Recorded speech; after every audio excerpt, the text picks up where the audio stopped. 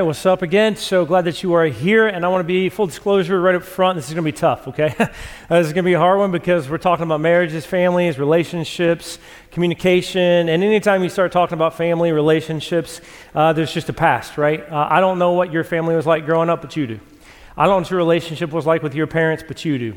I don't know what's like with your relationship between your brothers and sisters currently, but you do. With your marriages right now, I don't, but you do. And so I don't want to pretend like I'm speaking about something that doesn't bring up a ton of baggage, emotions and feelings and hurts and positives. So I'm just recognizing that up front, and I'm saying we're going to speak with full of grace, but also full of truth. We're going to test those two songs that we just sung, worshiped, did whatever we just did, because those words stated that if all of you really enough for me, and if it's true, then fill me and then I'll leave. It's one thing to sing and worship and say, but I'm telling you, we're going to test that, because there's no way I can live God's word out when it comes to relationships if I don't say your way, not my way, because all of us have a way. All of us are going to have to hear this word and actually apply it. But if we do, you'll see a difference. So I'm telling you up front, it's going to be a tough one, but it's worth it. This series, we're talking about strong marriages, the one another's in the New Testament, how to treat one another, and so that we can then treat others. I mean, it really starts with a family. You leave a great legacy, or you leave a difficult legacy for those in the future, right? And depending upon how you were treated, oftentimes then you go treat other people. And so how do we treat one another? That's what we're going to be talking about. And I'm just be upfront with you as well. Like, hey, listen, my marriage, my wife and I, there have been moments when we've settled. Just the way that I call it, I guess we settled. We've been like, I guess this is just the way it's going to be, like this is as good as it's going to get. This is the best I can expect. And so we just like, all right, I guess this is what it's going to be. You don't bring up those conversations, those struggles, because you know exactly what's going to happen when you start talking about it, don't you? And it just keeps rinsing and repeating, and then some seasons there's more of that than others. But that's not what God wants for you. That's not what God wanted for us. And thankfully, we were able to experience, we know that's not what God wanted, and He has a plan for you. God wants you to have great relationships, and I don't know if you know this or not, but He gives very ridiculously practical and great advice for you to experience that. And we're going to hear it. But I'm telling you up front, it's up to you what you're going to do with it. Hey, if you're not a Christian, I'm so glad that you were here, because you get to hear these words, and you're going to have to make a choice. Even if I don't believe all of this, will I apply it? And Christians in the room or listening online, watching online, listen, you're going to have to make the decision. You can hear the greatest piece of advice, but if you don't do something with it, what is it? It's just words. So this isn't something we need to hear. This is something we need to apply. Because if those words that we just sang are true, more of you, less of me, we want more of what you want in our lives. And here's just two. Oh, hey, if you missed that message last week, it was we talked about 3 biblical foundations for marriages. I really encourage you to go check them out online and listen to the podcast. Here's 2 little tiny snippets of what Jesus wants for you, God wants for your marriage and your relationships. Jesus said in Mark 9, be at peace with one another. And the Apostle Paul in Romans 12 says, live in harmony with one another. Peace, harmony, you experiencing that in your relationships at home? I don't know. Again, I don't know, but you do. And what we're going to find today is this. So much of this peace and harmony that God wants for your marriage, wants for your family, wants for your relationship, have to do with our words. Our words go a long way in helping or realizing or experiencing the peace and harmony that God wants for you and your family.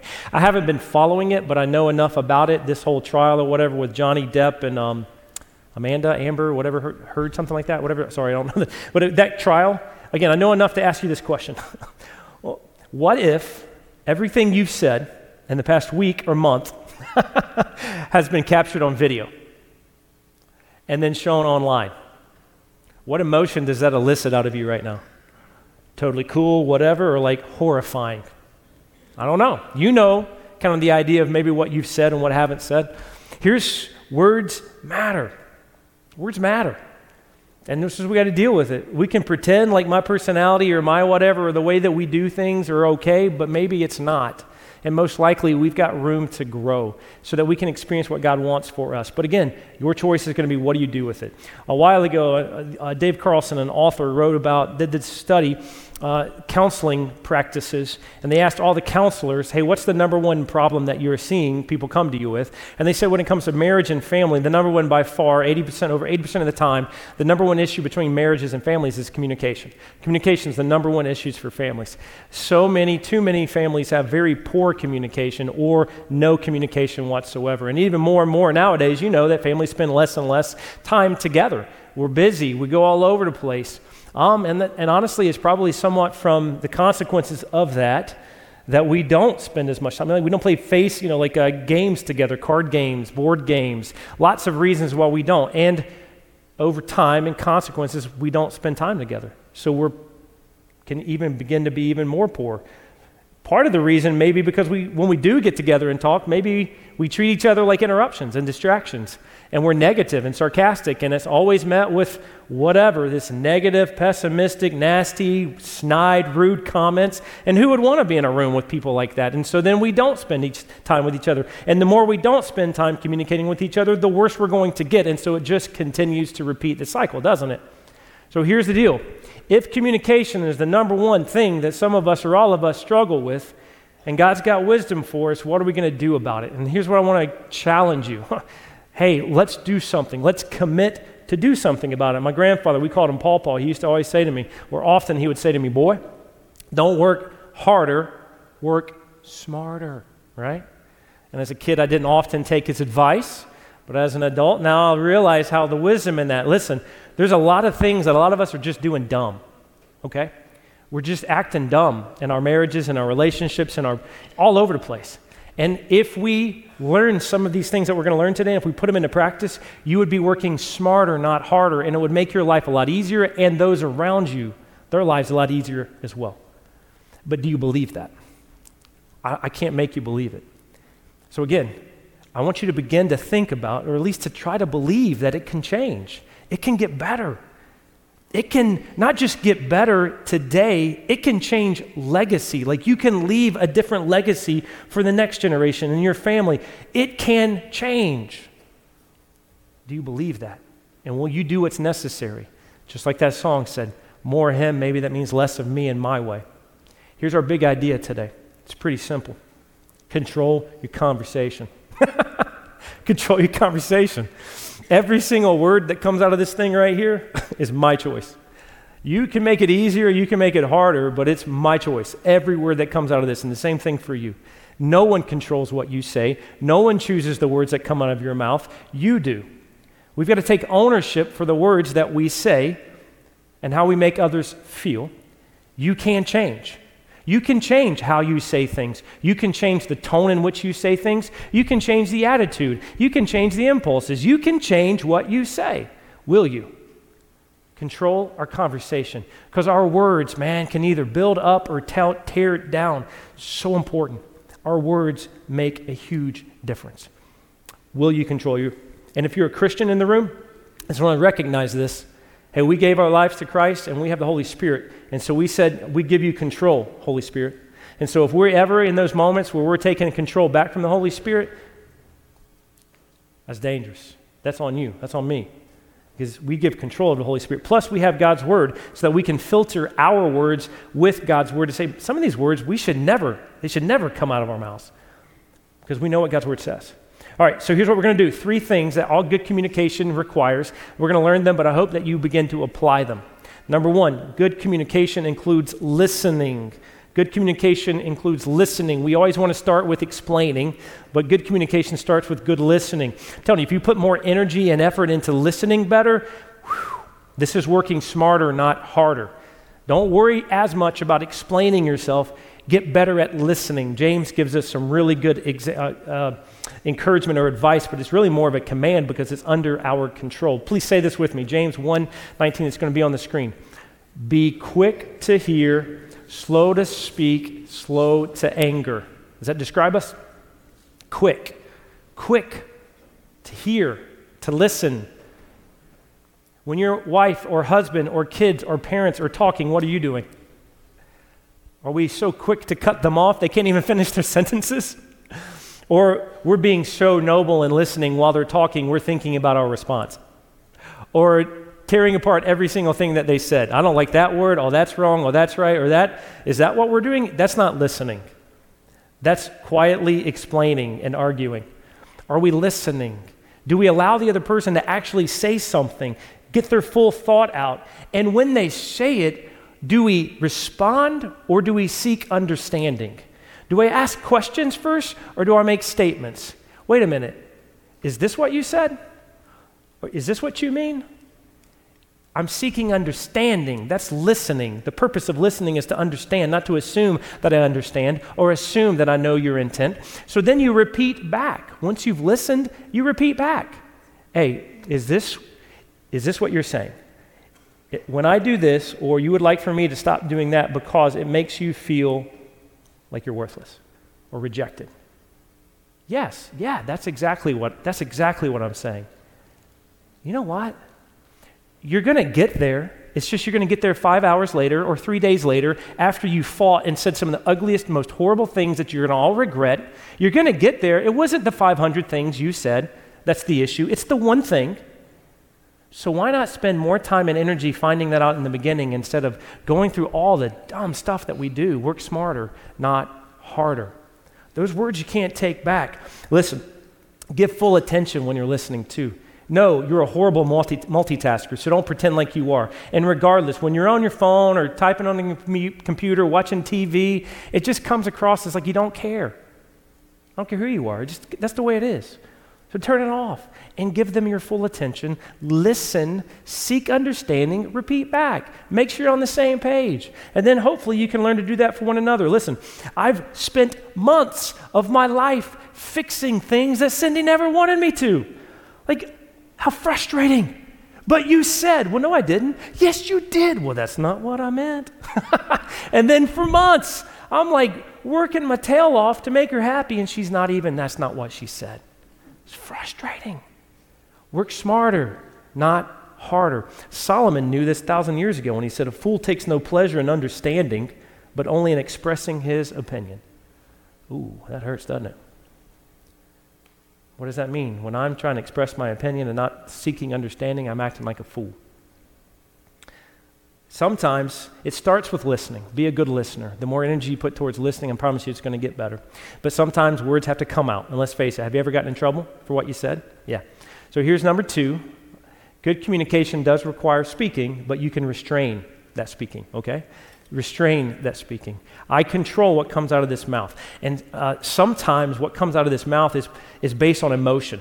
So whatever conversation we're in, I could be jealous, I could be angry, I can be greedy, I can be all kinds of things. Anger is a tough one, right? Because it is just an emotion, but sometimes what it leads us to do or say is rough when we're angry. That's why he says, be slow to anger. And one of the ways to be slow to anger is not to assume what they meant, not to assume the feelings, not to assume that they indicted me, but to gain understanding. And the more understanding that we get, the slower to anger I can become. Here's what James goes on to say as well. Because we got to hear this. This is a tough one to hear. Because there's few things in this life more than our words that really, truly demonstrate what kind of faith I have. If anyone thinks he is religious and does not bridle his tongue but deceives his heart, this person's religion is worthless. That's tough to hear, man. Understand this. I don't care. That religion of yours ain't so awesome. It's kind of worthless the way that you're talking to me right now. I don't want to have anything to do with that religion, the way I hear you talking to that waitress or flight attendant. I don't want anything to do with that religion whatsoever. That's worthless. Because what I hear come out of your mouth, man, I don't have anything to do with that. And our words demonstrate the integrity of our faith or show the hypocrisy of it, probably better than just about anything else. That's tough to hear, isn't it? Because we say, well, that's just the way I talk. I'm just an unfiltered person. No, you're not. You're a selfish sinner just like me. And our words show what's really happening often. Don't just see it's James. I'm telling you, we need to hear this because Jesus goes on to say this. Matthew 12, I tell you, on the day of judgment, people will give account for every careless word they speak. Whew. For by your words you will be justified, and by your words you will be condemned. Does that give you reason to pause? It sure does for me, man. That's sobering. Remember that, phrase, sticks and stones may break my bones, but words will never hurt me, right? We know that's the biggest lie, right? It's just, man, some words haunt you for the rest of your life. And your words don't just hurt people, they become a stumbling block to others, all right? Jesus says, your words, I'm accountable to them. We got to recognize that our mouths, man, they're doing damage. They can either build up or tear down. And when we're tearing people down, it's doing damage. And it's not just on Judgment Day that we're going to be held accountable. You're being held accountable and experiencing the consequences of them today, especially when you're young. Have you seen the way that sometimes parents talk to the kids out in public? I can't even imagine what they talk like in private. It's pretty ugly. What are our words like to each other? Some of the consequences that we're experiencing, some of the things that your parents maybe said to you or your teachers or friends, someone said to you and you haven't forgotten for 40 years. We know words are powerful, then why do we act the way we do? Because like what we worshiped earlier, we said more of you means less of me, but we don't really mean it in those moments. Because I'm going to do it my way, God. And when you do it your way, guess what? I'm going to experience what I get, consequences of my choices. It's not God, it's me. James goes on, man, it's like this is creepy, dude, because it's like he knows us. He's like he's been living with us and watching us kind of thing. This tongue is set among our members, our body, staining the whole body, setting on fire the entire course of life, and set on fire by hell. It's restless evil, full of deadly poison. With it we bless our Lord and Father, and with it we curse people who are made in the likeness of God. From the same mouth come blessing and cursing. My brothers, these things ought not to be. Yeah, we're up here praising Jesus at home or here. What's it going to sound like at Applebee's or at Coney Island or at home later? What did it sound like on the car ride over here this morning? I don't know, but you do. With the same mouth. What is cursing, right? We want a list of words so that we can use all the other million words however we want to use them. Trust me, it's not a list of words. Language changes with cultures and time. But you know when you're cursing because it's when you have evil intent, malintent, when you are choosing to harm, degrade, demean, mean-spirited. That's cursing. When you're putting someone down, when you are saying things that are not true of them, it is a list, swear words, cuss words, whatever you call them. It seems more prevalent than ever, like everybody, even Christians. Like we just don't care about our words. We can say whatever we want and think it's okay, but it hurts. No, we shouldn't. Any language that's ungodly, that's tearing people down, it's cursing. Like when you perverted jokes, perverted conversations, when you're talking about a child of God like that, it's wrong. It's cursing. Gossip and slander, when you're saying things that are not true or intended to make the person look bad or make you feel good or look good, it's wrong. It's cursing. Anything that you wouldn't want your kids to say or said in front of your kid or to your kid, I'm like, it's not rocket science. We know what cursing is. We just want to do it. So we want a list of words so I can say, well, I didn't say those words and be okay, justified in what I said to you, even though I knew I was trying to tear you down. And beyond the vulgar and the nasty stuff that we say, blasphemous. Now, we say words when we talk about a child of God, a creation of God, and we treat them like a piece of trash. Or when we talk about God, use his name or Jesus' name in vain or in some coarse, nasty way that we want to use it. Or when we talk to God or about God like he's some inferior servant that we get to do whatever we want to with. These are words that we choose to do what we do with them. It's my choice. Here's another way that, and this is what we're going to sit on for a second, is because this is sometimes a way that we curse one another and we don't even realize it, or we don't even think that it is cursing one another. It's when we complain and argue. Philippians 2:14, do everything without complaining or arguing. Everything? Really? I don't know is what it says though, right? Complaining and arguing. And you're like, well, that's not me because I'm not a negative person. Hey, listen, I don't know. I'm not saying you are or are not. I'm saying if you want to know, know how to find out. Ask the people that you're around a lot. But be careful, because when you ask them that question, you can't complain about their answer, right? You got to ask them. I don't know, but I have a feeling a lot of us go to the default of complaining, just griping, complaining about everything and anything, anytime, and we say it's okay, it's just me. No, it gets old, man. It just gets old. You know how to ruin a perfectly good marriage? I'll give you one of the quickest ways to do it. Nitpick your spouse to death. The way you drive, stupid. The way he chews, oh my gosh, so annoying. The way you sleep, the way you sit down, the way you walk, the way you do, oh my gosh. You cut those vegetables like an idiot. Are you serious? Like everything, seriously, wake up in the morning and say, good morning, honey, you're annoying.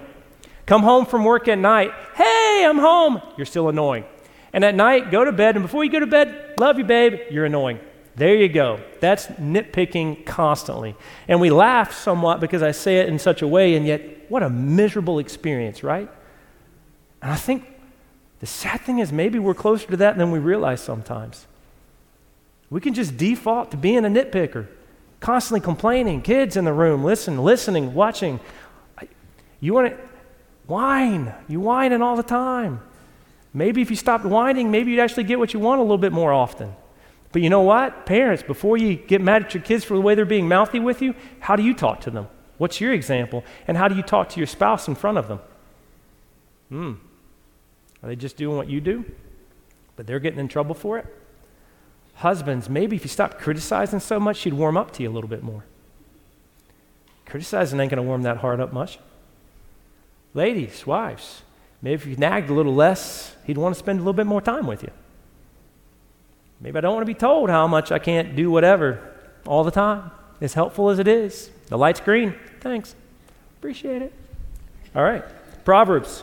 It is better to live in a corner of the housetop than in a house shared with a quarrelsome wife. Whoa! How the guys are like low-key, silently like, thank you, Jesus. Woo! Spirit's moving. Preach it, man. Yeah, you got this. That guy was married to 1,000 women too, okay? So like, he knows what he's talking about, all right? Don't worry, ladies, I got something for you. It's got one for you. It is better to live in a dumpy little apartment alone than to be married to some mean-spirited, unappreciative jerk of a husband. Book of Reprisals 21:19. I even heard some yes, all right? No, the Book of Reprisals, that doesn't exist. I made that one up, okay? So it's not Bible, okay? I made it up, all right? But this one is, Proverbs 26:21. As charcoal to hot embers and wood to fire, so is a quarrelsome man for kindling strife. You know what you're doing. You know what you're doing, man. Don't play dumb. You know those trigger words. You know when you say that, you know exactly what's going to happen in your wife or in your girlfriend. You know exactly what's going to happen. You know when you don't say a word and sit there in silence, you know exactly what's going to happen. You know that tone that you take. You know when you raise your voice, you know exactly what's going to happen. So don't play dumb. You can't. That's on you. Choose your words. Choose your tone better. That's on you. You know you're striking up a fire. You know what's going to happen. So stop. And yet we don't, do we? We blame the other person. That's just us. We just settle. That's us. That's the way we do it. No. I mean, it is the way you're doing it. It's definitely not the way God wants you to do it. And there's more. There's better. Do you believe it? It's going to take changing. So here's a challenge that if you took this, I'm telling you, you would experience change right now. At least a moment of just change. And then it can lead to something beautiful, a change in the legacy. Because now we realize our tongues have power to change the future, to build up or to tear down. So here's a 7-day challenge. 1 week without complaining, arguing, or criticizing. Some of you are like, I ain't gonna make 24 hours. I'm gonna make 5 hours, like, all right. Yeah, you may not make it 7 days without complaining, arguing, or grumbling. And that's okay, but will you try it? Don't go home and assume everybody has to do it. Go home, have the conversation. Babe, do you want to do this? Let's do this. I'm in if you're in. Let's do this. Or I'm in, and do you want to be in with me? Don't make your kids, ask your kids, and tell your kids, hey, I'm going to do this. If you want to, I'd love for you to do it, but I'm doing it. All right? Do it. Go for it. And then If you don't make it those 7 days, when you do argue, this isn't like real discipline when you have to talk about something, but this is when you're just going off being a gripey, whatever, annoying person sometimes that we can be sometimes. Then when they do that, give your family, those around you, if your friends, someone that you're going to tell this to, give them permission, give them a code word or something so that they remind you, hey, remember, you told me that I had permission to say you need to stop because you're complaining and arguing. Here's a word that you can use. That's whack. That's whack.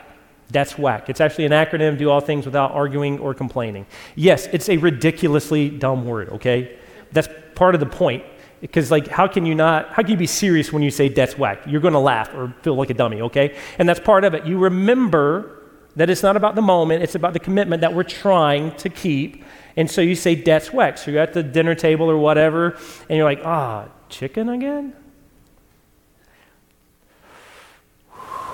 Honey, that's whack.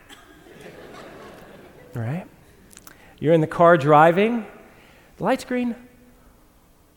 Honey, that's whack.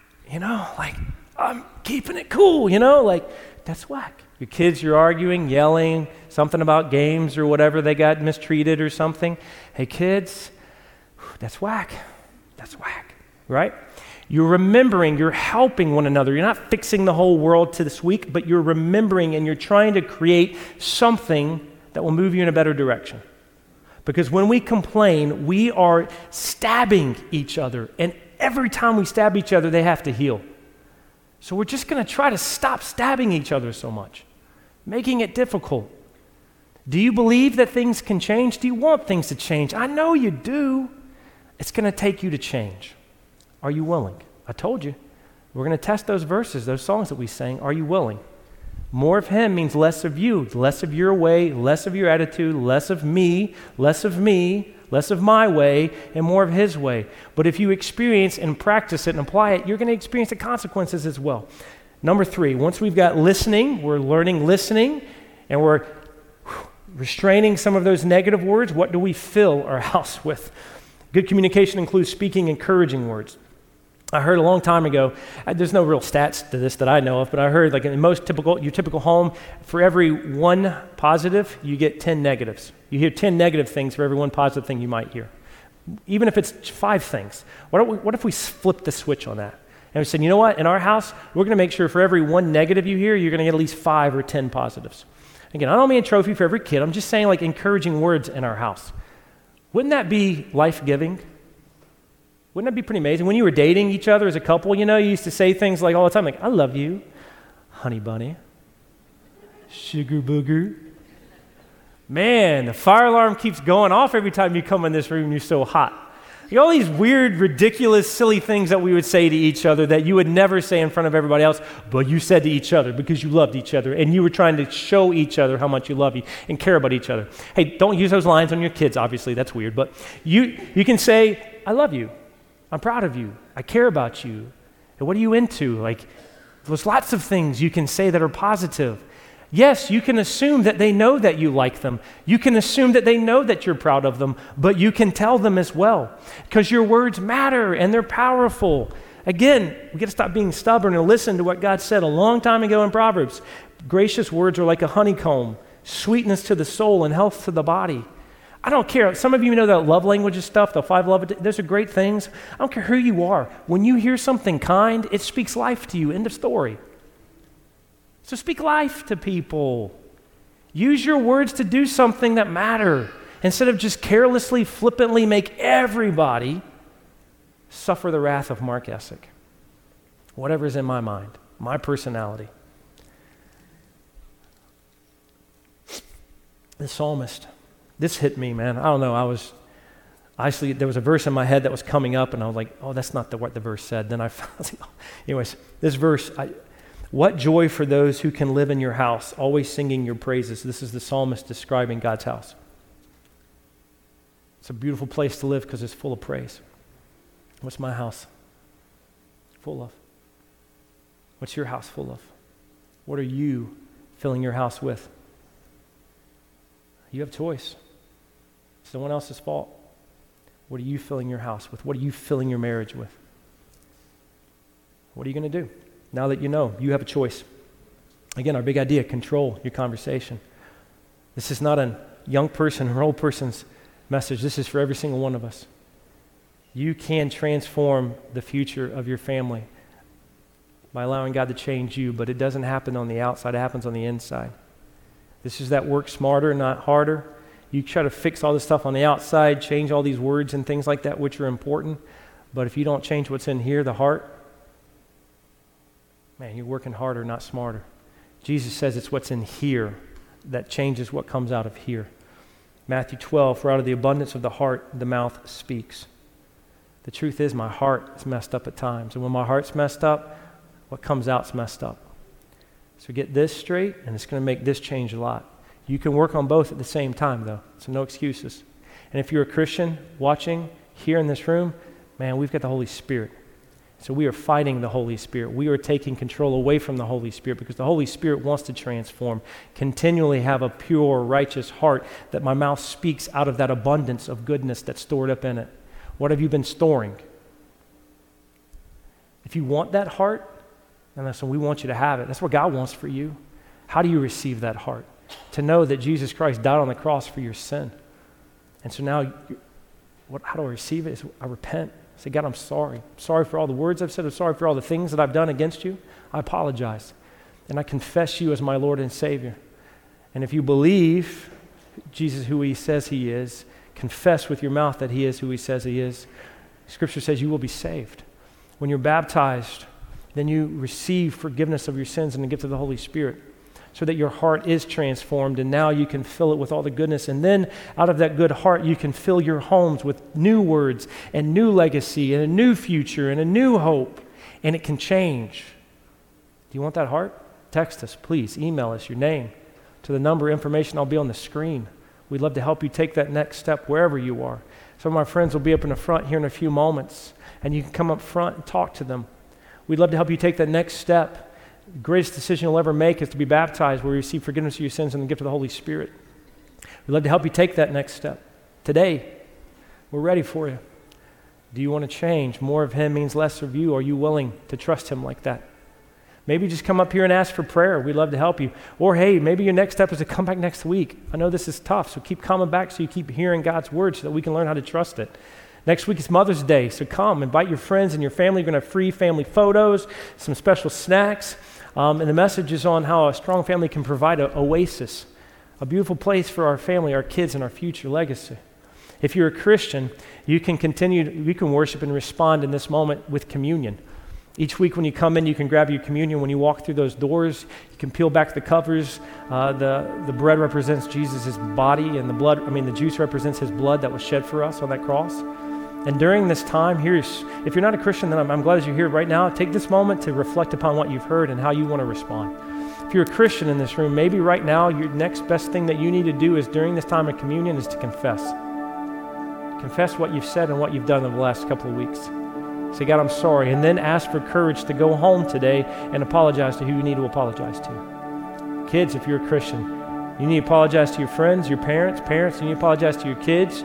Husbands and wives, you need to apologize to one another. Christians, let's allow the Holy Spirit to renew our heart once again and leave this place encouraged, emboldened to treat others like we've been treated.